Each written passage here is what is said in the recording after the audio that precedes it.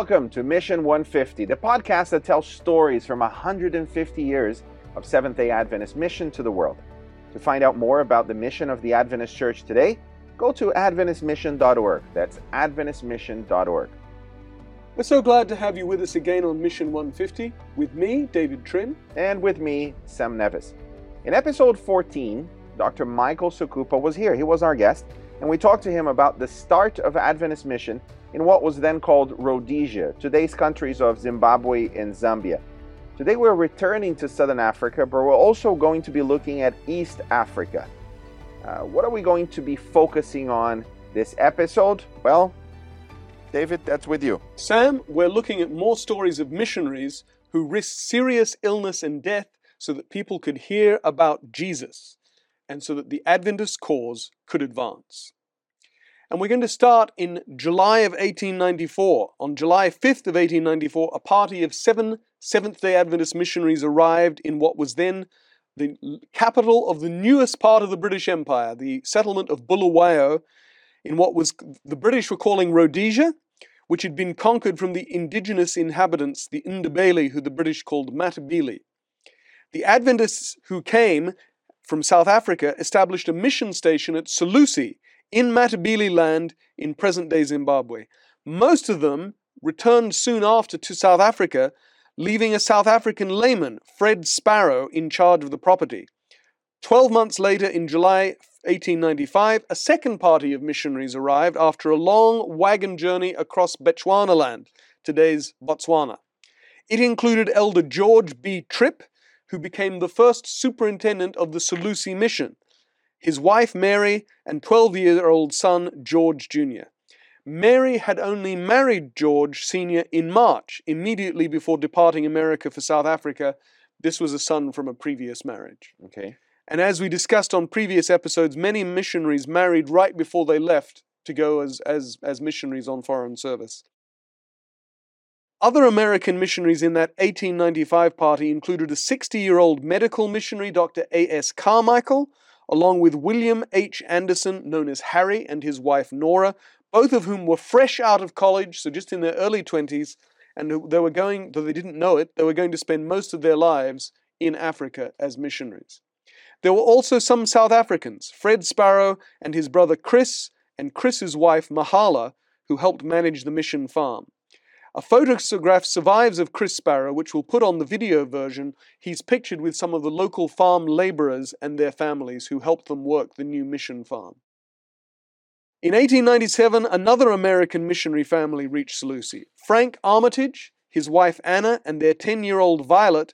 This time they'd journeyed by donkey cart instead of ox wagon, so just to get to Solusi was a major undertaking.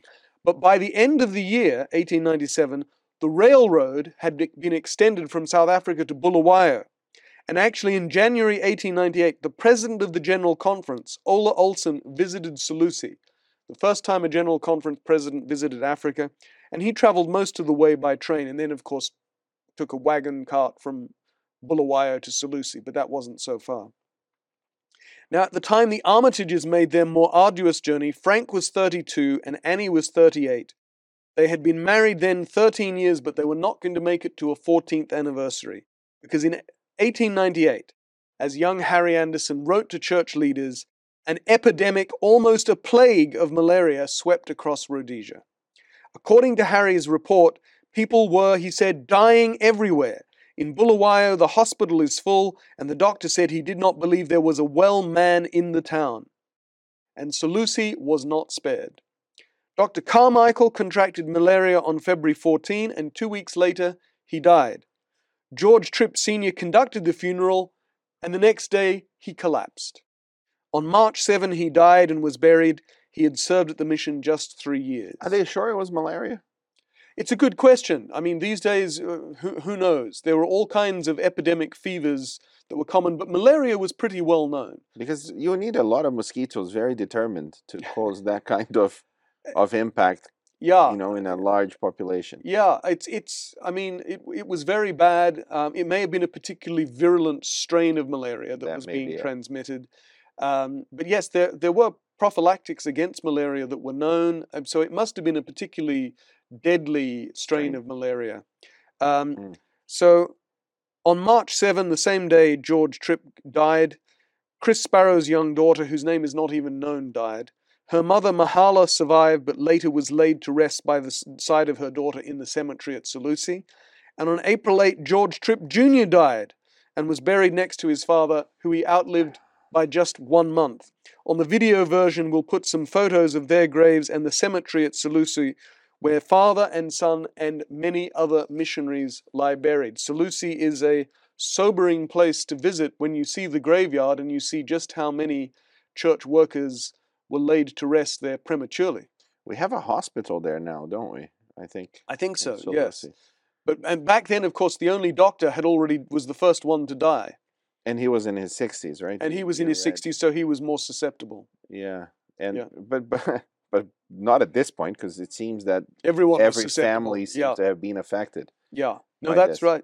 Nora Anderson, Harry's wife, the widowed Mary Tripp, and the 3 members of the Armitage family were all suffering badly with fever, and it was decided to send them all by train to Cape Town, where the climate would better and there was an Adventist hospital and sanitarium and they could be treated. And it's not near, and it's not an easy journey either. No, it was going to take them several days even by train because the distances are so vast. Annie Armitage never reached Cape Town because she was so ill that she was forced to stop in Kimberley, where she passed away having been a missionary for less than a year. Eventually, Frank Armitage and Mary Tripp, widower and widow, found consolation in each other, and the next year, 1899, they were married, and they actually returned to Solusi to serve there. I don't... Look, it seems that our episodes start really well and exciting, and then they turn dark and depressive pretty quickly.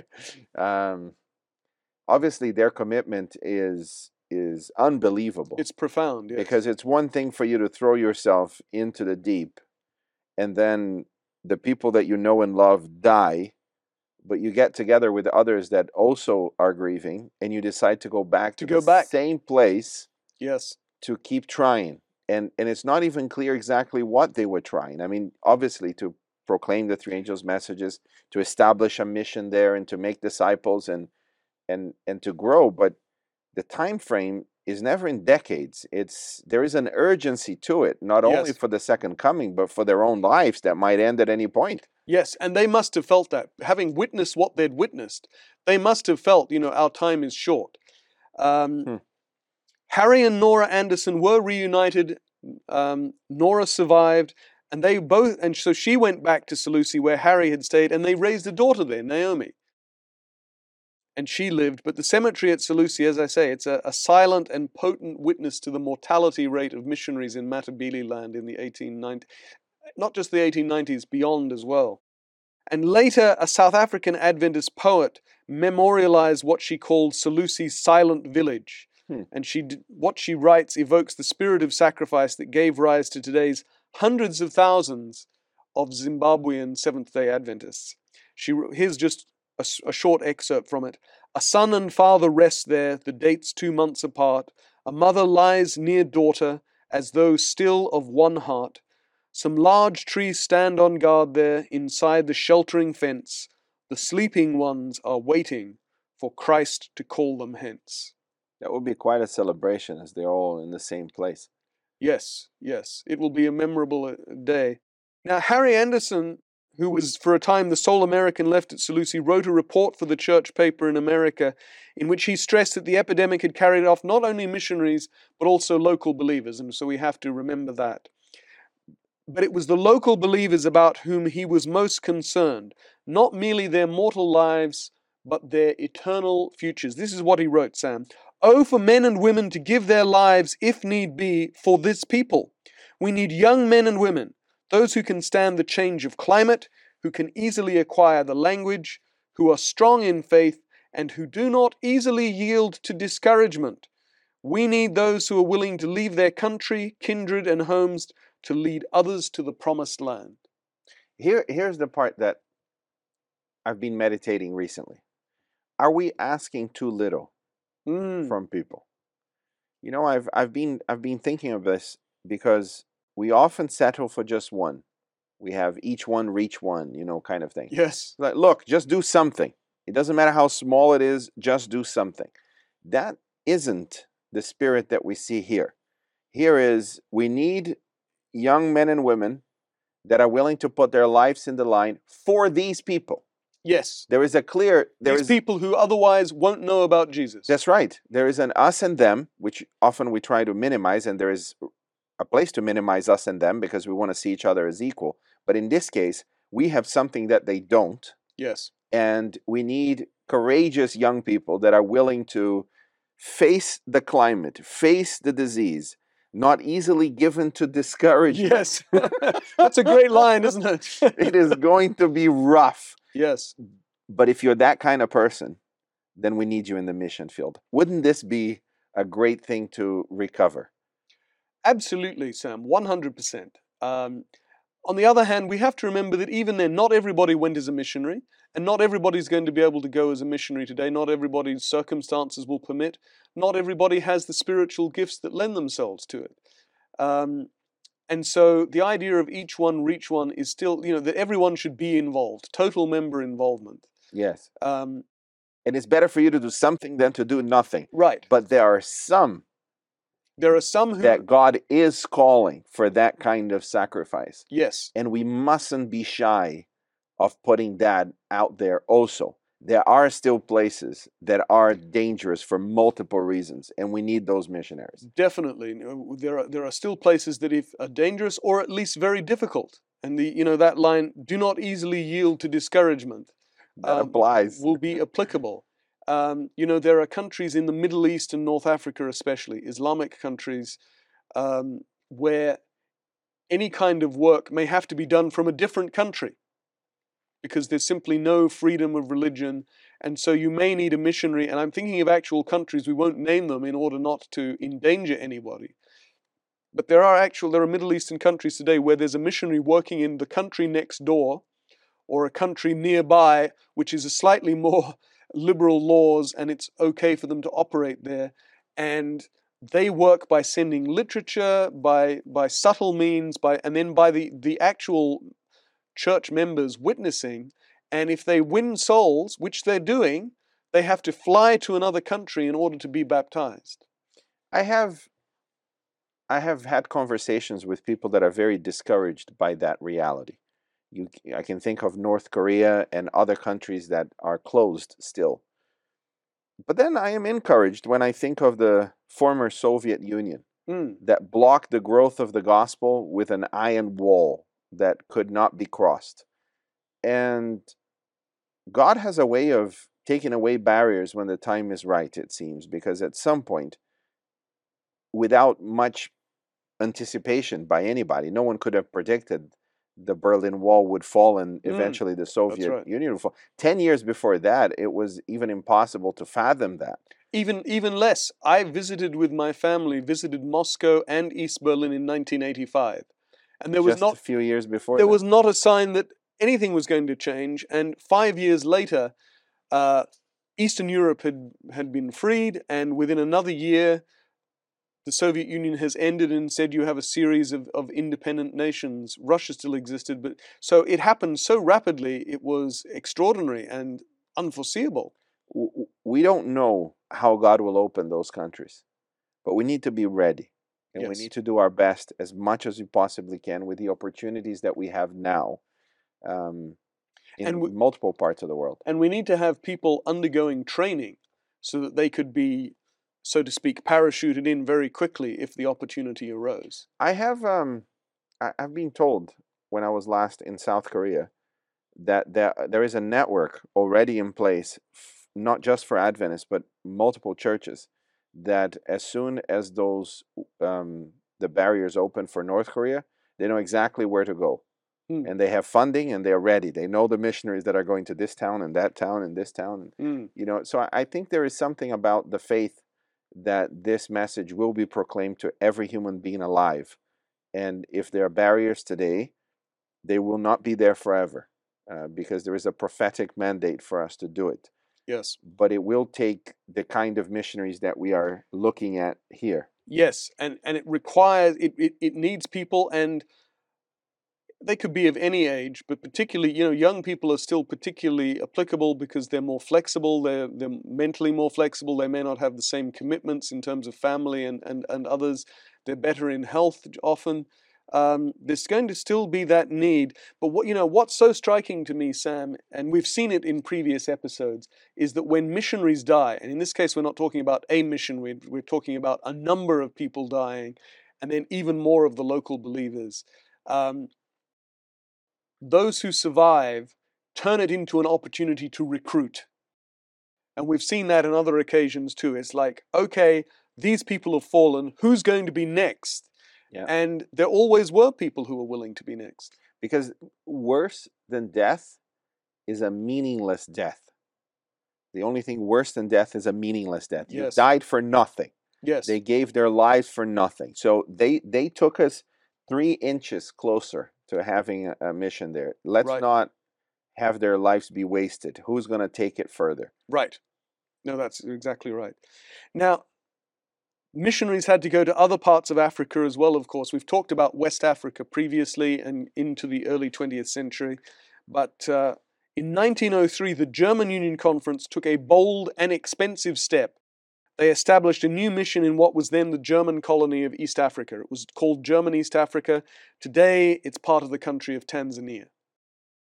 Now, this is a rousing step for Adventists in Germany because the church in their country was committed to foreign mission. Among those moved to serve was a man called Christian Wunderlich, who was a layman, not a pastor, and he was a skilled craftsman in his 50s. But because Adventist missionaries, when they went out, created farms and workshops because they tried to teach people new methods of agriculture that would enable them to be self-sufficient, as well as teaching them to read so that they could learn the Bible, to educate them in the fullest sense. There was a place for people like Christian Wunderlich. On February 20, 1904, he sailed from Hamburg on the steamship Kaiser, part of a group of missionaries, the second German Adventist party to go to German East Africa. On arrival at the Paray mission, Christian assisted in the construction of the mission buildings and with running a steam traction engine, of course, which is high-tech for the time. Right. And so it's interesting that even with the second party out, they're actually installing a steam traction engine to help with agriculture. Of course, today, young boys find steam traction engines exhilarating and exciting and extraordinary. I would have thought it was the same even back then when they were less common. So Christian was in charge of running that. Sometime in 1905, Christian and a missionary couple were stricken with an unknown illness, but serious. And we've talked about this on previous episodes. At this time, of course, Westerners haven't yet managed to work out all the tropical diseases there are in the world. Some, like malaria and typhoid, are relatively well known. But others, they just... Tropical fever. Tropical fever, that's right. Just fever. And you have to say, well, what could it be? It could be so many things. So the 3 missionaries returned to Germany, where the husband and wife survived their illness, but Christian turned out to have a fatal sickness. He was treated at Friedensau Sanitarium, and he declared, I'm going to return to Paray. And in fact, a colleague wrote, going back to Africa was his chief concern, even during his illness, as his whole soul had been stirred by the needs of the African peoples. Coming back to your point, these people had something that Africans needed, which was to hear the gospel. They may have thought they needed other things as well, and today, being somewhat more progressive, we wouldn't necessarily say they did, but we can still today say, yes, they needed the gospel, and if there weren't going to be missionaries going from North America and Europe and Australia to mission fields, then people weren't going to hear. So Christian, his chief concern was returning to Africa because his whole soul had been stirred by the needs of the African people. But on October 31, 1905, he died. He was the first German missionary to East Africa to die. And he was buried in the cemetery at Friedensau near the mission school, what today is Friedensau Adventist University. And here's the thing, Sam. His tomb, and the president of the German Union, Ludwig Conradi, described it as a modest tombstone. His tombstone was sited in a location where it would be seen by students of the college as they went from their dormitories to the school buildings. And Conradi wrote that this was done deliberately. They deliberately placed it there. Now, you might think, why on earth would you deliberately put it where the students can see it and sort of say, my goodness, there but for the grace of God go I. I'm not going to have anything to do with that. But what Conradi wrote is that it was done to remind our students of the spirit that it takes to build up missions and move them to devote their lives to the noble work of the self-denying missionary. That is amazing. You want to see what your future holds? Here it is. Every day, look at that. Yes, this could be you. And yet, again, there's no shortage of Germans willing to go as missionaries. Initially to German East Africa, later also to West Africa. The Germans are given responsibility for Liberia. Again, if you have a tragedy, which is an early death of someone who has great potential, that is in itself a tragedy. But worse than a tragedy is to live, again, a meaningless life. Yes. And not to have a purpose, and not to yeah. It's interesting. C.S. Lewis says that it's meaninglessness that makes a tragedy. If the death has meaning, it's not a tragedy. If it's meaningless, it's a tragedy because it's meaningless. And wow, that changes things. So this is the opposite of a tragedy. Here is somebody who gave his heart, whose heart beat in the same frequency as God's. Yes, and this is that's beautifully put. It's a profound notion that you would leave your home. Just about the most important thing that we're looking for is home. Yes. And to love people that are so profoundly different than you. And to see value in them to the point that your life is worth giving because of them. The gospel can do that. But I can't think of anything else that has that power to transcend all things, all barriers, from a German to an East African. But that's the power of the gospel. And I love this. Here's a tomb. Here's your future. Yes. You want to see what your future looks like? This is what you signed up for. And we want to make it clear that every day, contemplate it. That's deep. Yes. But there were students who saw that and who went themselves as missionaries. So again, but it's the realism. Nobody's trying to sugarcoat it. Nobody's trying to pretend, is trying to sweep this under the carpet. Instead, they're putting it front and center. And again, it's because of your point. This missionary has taken us a little bit closer to our goal. Now we need somebody who can pick it up and do it, but also be aware that this is what you're signing up for. But I believe, Sam, that we have young people today who would be willing to risk their lives for the cause of the gospel. Yes. As Fulvia put it in a previous episode, we have more people willing to go than we have opportunities for them to go to. Yes. Now, in many cases, those are going to opportunities where their life won't be in danger. But there are places. Thankfully, in most places, that's the case. Thankfully, in most places, if you're doing pioneer missionary work, at the very least, you can be worn down by a demanding routine and be in dire need of rest and relaxation. So that you could have a stress-related illness or exhaustion. But most places today there's not a danger. Though there have been missionaries to Chad who've lost their young children to malaria in Chad in the last 10 years. But what is true is that even though they mightn't face their own mortality through illness, is that they could face persecution. And this is one reason we need missionaries, Sam, because for local people in, say, the Middle East, or parts of India, Central Asia, North and indeed West Africa, to witness to their faith, they're going to face execution. Or at the very least, imprisonment and possibly torture. If a Westerner goes and does it, they may end up in a terrible situation. But it's less certain that they will. It's indeed, because the chances are they'll have an unpleasant and an uncomfortable 48 hours. And be extradited or sent back. And be expelled from the country. And then that's it. So this is one reason we actually do still need missionaries. People say, I know people have said to me, do we still need missionaries today? Can't local people do it better? And of course, in many cases they can. we wouldn't, for example, send missionaries to Tanzania today, because It's a there are very strong because the church is Adventist presence. the Yeah. very strong Adventist presence there, and they can do evangelism and literature evangelism and witnessing. They can do it better than a foreigner can do it. But But in other places, It- there is still the need for the missionary to take chances and to take dangerous risks. in fact, it is now time for the Tanzanians to do what the Germans did. Once they have enough strength, they are the ones who should send missionaries to other places. Yes, And 100%. And of course that is happening, as you and I have the privilege as part of our jobs to travel quite widely and see the church in different parts of the world. And I think you, like me, will have found Brazilians as missionaries, Koreans as missionaries in particular, yes. Filipinos as missionaries, Mexicans serving as missionaries. But it's also the case now that in parts of Europe today is post-Christian. What once was Christendom and sent missionaries out is today post-Christian, and God has been almost forgotten.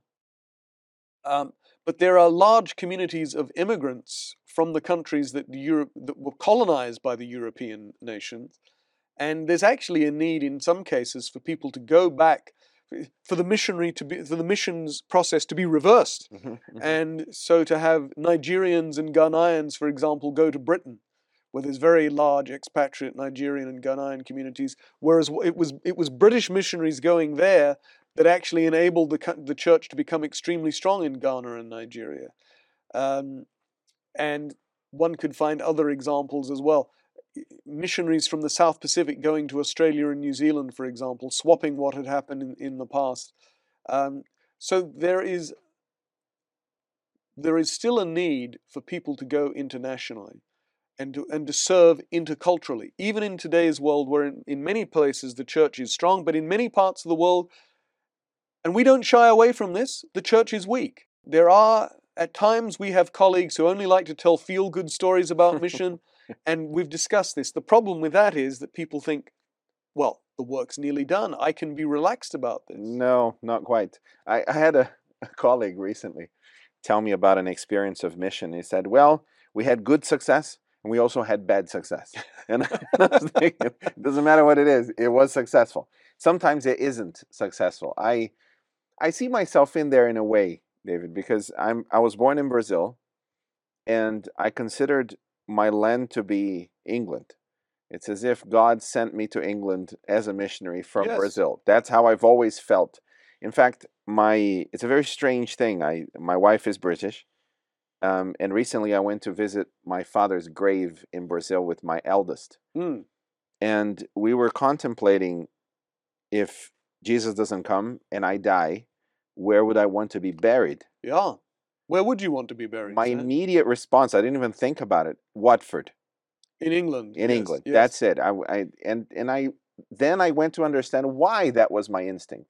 And I feel that God has put a love for me for the people in England that is, it's not mine. It is something that there is a spiritual dimension. And when I hear these stories, it kind of makes sense. It's the people that I would dream if only they understood God's plans for them. Yet they spend most of their days anxious and depressed, looking for things that will never fulfill them because they do not know the source of life and the potential future they have in Christ.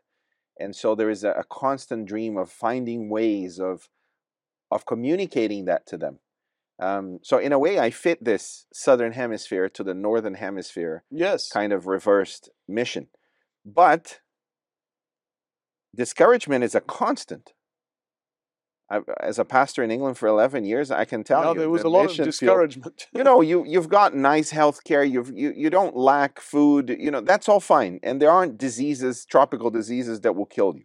Maybe the gray sky for 6 months of the year, but no. But there is a general sense of discouragement that you try different things and most of what you try does not work. Yes. And you're constantly faced with rejection. And so, no, there's no persecution per se, although now some would argue there is some. But there is no persecution as you would understand it in these stories.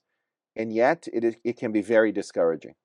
And that still applies. You should not yield easily to discouragement. So Yes, there's still the need for people who can remain positive. yeah, Yeah, and I think for many missionaries, even ones who go to parts of the world that are pleasant and safe, you've still left behind your family, your friends, your own culture, and difficulty and discouragement is a constant. yeah.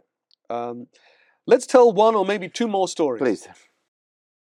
Back in southern Africa, in April 1912, a man called Charles Lindsay Bowen, who was always known as Lynn from his second name, had arrived in South Africa in April 1912 with his wife Ida, who was 4 years older than he was. He was 31, she was 35, and their daughters Louise and Ethel, who were 8 and 6. Where was he from again? He's from America. Okay. And for those watching on the video version on AdventistReview.tv, you can see pictures of Ida and Ethel taken for their US passport applications a few years later. We also do have a picture of Lynn Bowen himself. The Bowen family took up residence in Rhodesia at Tsungvezi Mission in Manicaland, which, like Solusi, is in today's Zimbabwe, but to the east of Matabele land. So it's still in Rhodesia and still in what today would be called Zimbabwe, but well to the east of Solusi. A contemporary photo of Lynn shows that he was a handsome young man. In his hometown, he was remembered as, this is a quote, a young man of pronounced personality, an earnest Christian, and one who made lasting friends wherever he was known. But in 1913, so they've only been there a year, there was an outbreak of smallpox at Tsongvezi, and Lynn contracted the disease.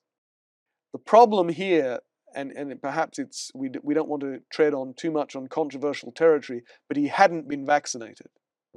There was, of course, a vaccination for smallpox. Already at that time? Oh, yes. Yeah, in the 18th century. In fact, the word vaccine comes from the Latin for cow because people had worked out that if somebody contracted cowpox, they acquired immunity from smallpox. And cowpox is relatively mild, so it would make you a little bit ill. Vaca. Vaca for cow, exactly. Yeah. Yes, it's in Portuguese as well. I did not So know that's that. where vaccine comes from. So the idea of a vaccine for smallpox was well known, but for whatever reason, Lynn had never had it. And so he contracts the disease. And his wife, Ida, later wrote to Lynn's uncle, he had complications which made it very difficult and painful for him to breathe and swallow, which is a horrible thought if, thinking about painful even to breathe. Now, Chris Sparrow, who you might remember we talked about earlier at Solusi, Chris Sparrow arrived. He helped to treat others at the mission, including Louise and Ethel, who were suffering with smallpox, the two young girls. And they were able to pull through.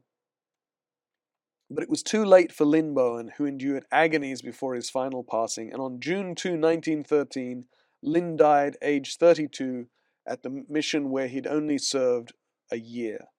But here's the thing, when we can tell we're getting into the 20th century now, because Tsongvezi was connected to the telegram. And the next day, news of his death was received in America, where it was actually the time of the 1913 General Conference session. And Lynn's uncle actually worked in the General Conference Secretariat. And so Ida sent a telegram to the United States with the simple but deeply sad message, "My husband died yesterday at 1 p.m. And the next day they receive that and they read it out at the 1913 General Conference session and take a moment to pray for the family. Wow. So we're beginning to get a little bit more of a modern sense now that whereas it took months for the first missionaries to get to Solusi, and then by 4 years later they have the train to Bulawayo, and now you can send word of the death of a missionary to his family in the United States and have it arrive the next day. And we have a culture and a history of using new technology, whatever that may be, in whatever way possible, to fulfill the mission. Yes. And to, especially in the areas of communication, be it physical, the train and the roads and what have you, and the technology itself. Yes. Yeah. And of course, what they do at the General Conference session is make an appeal for more people to serve as missionaries, for people to volunteer to go, to take up the fallen standard that Lynn Bowen has laid down. And the review is the main vehicle of communication that keeps the brethren, the family together, correct? The Review and Herald, or often just known as The Review, today known as the Adventist Review. Yes, that was the main paper. subscribed to by probably a majority of church members in North America. But there were also, at that time, from what we can tell, most church members also would have subscribed to their union paper. Or in some conferences had their own papers. And obituaries would often appear not only in the review, but in the union paper or conference paper as well. But yes, people are reading about, people know what happens in the mission field because they're reading the obituaries and the descriptions of missionaries who've died, and often in unpleasant circumstances, painful and difficult circumstances, agonizing circumstances. And they are very interested in what happens to these missionaries. Yes. I presume they may know some of them by name if they write articles, or if they know at least of their very demise. often the missionaries would write articles that themselves appeared in the review. And so people might have, in some cases might have read an article by a missionary or their spouse who died, and say, okay, I recognize that. And giving for mission is also very, very elevated in this period. Adventists give more per capita for mission in North America in the early 20th century than any other Protestant denomination. Why are we less interested in the lives of missionaries today? And are we? That's the first question. Do you perceive that we are? Is it because it's a common thing more than it used to be then? Is it because we can't talk about many of the missionaries we send to the really difficult places? A combination of all of these? What's your feeling for that? My sense is that most people are still very interested in missionaries. But for whatever reason, we've gotten out of the habit of telling their stories as much as we used to. And it's partly because today missionaries tend to do very safe jobs. They tend to be sent to be teachers and doctors or administrators. Which isn't as exciting, I suppose. Which isn't as exciting as somebody who's working on the front line. And of course, back in the day, even if you were a teacher or a doctor, you were working in an isolated mission field. You didn't have a cushy job. It was an adventure by every sense of the word. Absolutely, and you might be literally weeks or even months from the nearest outpost of civilization. So I think today the stories just aren't as exciting, and where they are, very often we can't talk about them too freely because it would endanger local believers. It would be dangerous for the missionaries too, because they're working in or for countries which have massive persecution against Christians, and we have to be very careful what we say. But there are still quite a lot of missionaries working in difficult circumstances, and we could tell their stories more, and I think people respond very well. I think when I have the opportunity to travel and speak at camp meetings, for example, or various regional days of fellowship and so forth, and I very often tell stories about the history of the church's missions, and people are always fascinated. People love to hear the stories. So I think there is still the same interest. Perhaps we just have to do better in telling the story. And let's tell one more story. Let's go.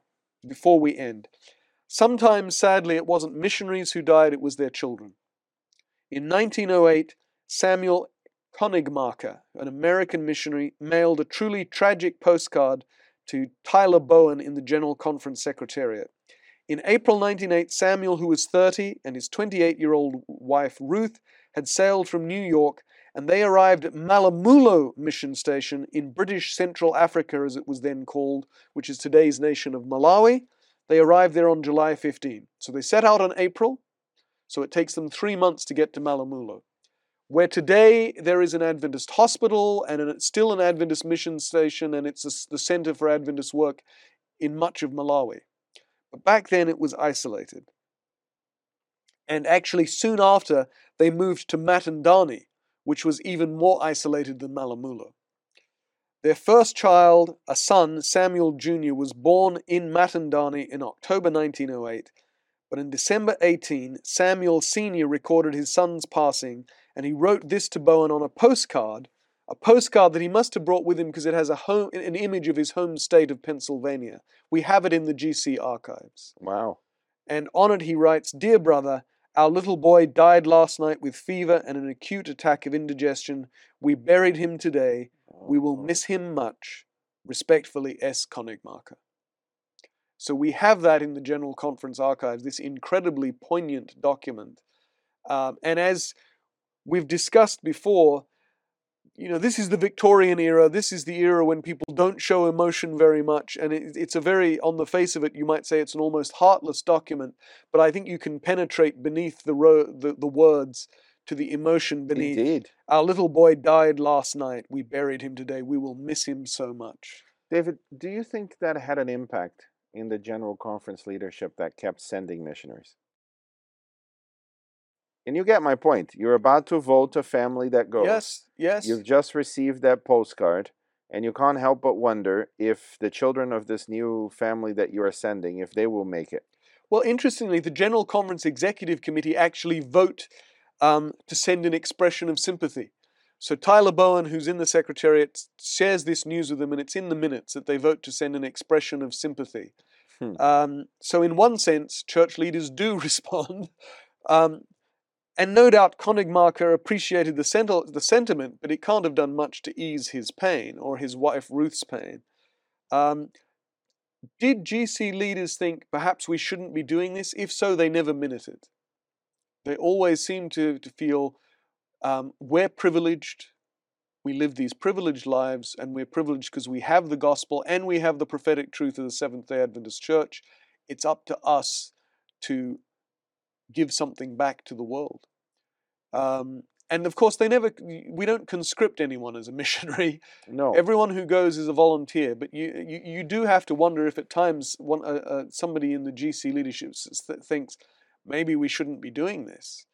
Or at least, in the very least, they must have felt the heavy heart as they made decisions. They knew at this period when they're sending people out that there is a high risk for the person going. And they're aware of that. There's no question, but they're aware of it, because very often the first note of somebody's death will be a brief note from W.A. Spicer, who was the GC secretary, in the review saying, today we received word that such and such a person has passed away, and then later a fuller report will appear. Mm-hmm. But so the GC Secretariat is receiving the first news, and so Spicer, who of course is the absolute champion of Adventist mission, with A.G. Daniels, who's the president as well, very much, but Spicer's the absolute champion of this. He knows that when they vote in the executive committee to send somebody as a missionary to a foreign country, and especially in Latin America, Africa, or Asia, that it's a dangerous business. This isn't a game to them. No. It's very clear. It isn't a marketing strategy. It isn't a corporate operation. It isn't an entrepreneur spirit. This is the most important thing, the most important message ever given, and we must deliver it. Yes. And whatever cost that God brings us to bear is worth it. Yes. And of course, we all die, and a meaningful death, as you alluded to earlier, is honorable. Yeah. And they believe that the next thing that person will see is Christ at his second coming. The sad thing about the Konigmarkers is they had 3 more sons, Arthur, James, and Joseph, born in the mission field, and James and Joseph both were buried there. So they had 3 more sons. So you can imagine when Ruth became pregnant, she must have wondered, is this one going to live? One of them, Arthur, does live. And the extraordinary thing is the Konigmarkers continue in Africa, serving selflessly. And in fact, it was 14 years before they even took a furlough back to America. They spent their lives in pioneering work in remote and difficult locations, constantly pushing the boundaries of mission forward. They could have taken, asked for a more comfortable position back in South Africa, but they always want to be pushing the boundaries forward. In 1934, while serving in Barotse land, which today is a part of Zambia, Ruth fell ill. She was taken to Cape Town, to Claremont Sanitarium for treatment, but she died there in September 29. And on hearing the news, a senior church leader wrote of Samuel and Ruth, their willingness to go and live under difficult conditions has been an inspiration to many of our missionaries. So other missionaries know that the Konigmarkers are always out there on the front line, and their example, their self-sacrificial ministry is an example to others and inspires others. If they are willing to do that, I will do this. And actually, Samuel, after Ruth's funeral, returns to the far north, Mm. and worked another 6 years before retiring. His health, and from what we can tell, even his mental equilibrium was broken. He had served 32 years as a missionary, burying 4 of his family in African soil. And the question might be why, and the reason is because he loves the people. And we know that the Konigmakers were actually criticized by other missionaries in the 1920s for being too close to the local people. What does that mean? Well, we're talking about, and sadly, countries that would soon have apartheid as a legal system and had racial prejudice very prevalent in them. And in the winter of 1934, a white church leader in South Africa wrote that Samuel could not be placed in charge of European work. That would be the more comfortable post back in South Africa. Mm-hmm. He couldn't be placed in charge of European work because his whole life has been given to the work of the primitive native tribes. So he's no longer acceptable for a sophisticated white constituency. That's very interesting. Because he's gotten so used to working for the primitive native people. Today, we wouldn't use terms like that. But it was meant as, and of course, what was meant as a reproach to us sounds like praise. Sounds like Jesus. this is high praise, isn't it? That he's so willing to work among these people. And a church leader wrote when he died, he wanted to get out among the raw heathen. Again, we wouldn't use that terminology today, but that was Samuel's point of view. These are people who don't know Jesus. These are people who haven't heard the good news. And if my family and if we don't go and spend the time there, they won't ever. They won't ever. So I am willing to do whatever it takes. Thank you. Well, thank you again for joining us in this episode of Mission 150. Please keep watching on AdventistReview.tv, on the Seventh-day Adventist Church's YouTube channel, or listening on your favorite podcast platform. And if you've enjoyed this episode, please share it with your friends. If you want to know more about Adventist missionary work and missionaries today, go to AdventistMission.org. That's AdventistMission.org. And if you want to find mission opportunities today, then you go to VividFaith.com. We will be back next week with more on the inspiring history of Adventist mission around the world.